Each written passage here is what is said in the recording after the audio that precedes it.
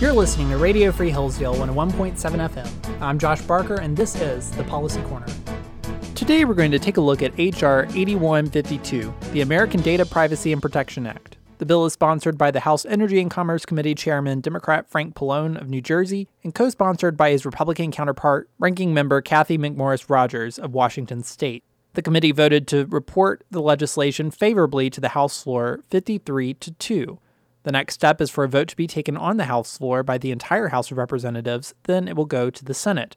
The bill would create a new set of federal privacy rules. It would apply to any business or person subject to the Federal Trade Commission Act, common carriers under the Communications Act, or nonprofits. If the business determines the purposes and means of collecting, processing, or transferring data, they would have to comply with these rules. Now, what is covered data? Well, it's anything that, quote, identifies or is reasonably linked to an individual.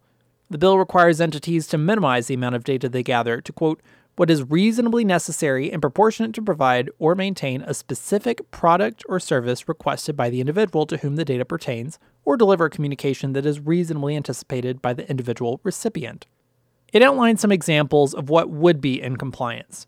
Information to authenticate users, to complete a transaction, to protect against fraud or illegal activities, to comply with other laws, to prevent injury or risk to individuals or others, and more. It forbids entities from denying services or giving higher prices to individuals not willing to waive these rights under this law. It also provides extended coverage for minors, that is, people under 17, as defined by this law. Large data holders are defined as entities or providers with an annual gross revenue of $250 million or more, or with data on 5 million individuals, or sensitive data on 200,000 or more individuals. They would have more strict rules. The law would require them to retain their past privacy policies on their website for at least 10 years, with explanations for each change, quote, sufficient for a reasonable individual to understand the material effect of each change. It requires large data holders to provide a short-term notice to its consumers that is, quote, concise, clear, and conspicuous, readily accessible, no more than 500 words, and inclusive of an overview of individual rights and disclosures to reasonably draw attention to data practices that may reasonably be unexpected or involve sensitive covered data. It would require large data holders, quote, that use an algorithm that may potentially harm an individual solely or in part to collect, process, or transfer covered data must conduct an individual impact assessment. The law also requires that assessment to be sent to the FTC. The bill lays out the rights individuals have: a right to access data a third party has on them, delete data, correct inaccurate data, and export it to other platforms. Controversially, the bill's rules would preempt many state privacy laws that are more strict. Now, there's a lot more in the law, but that's the nuts and bolts of it. What are people saying about it?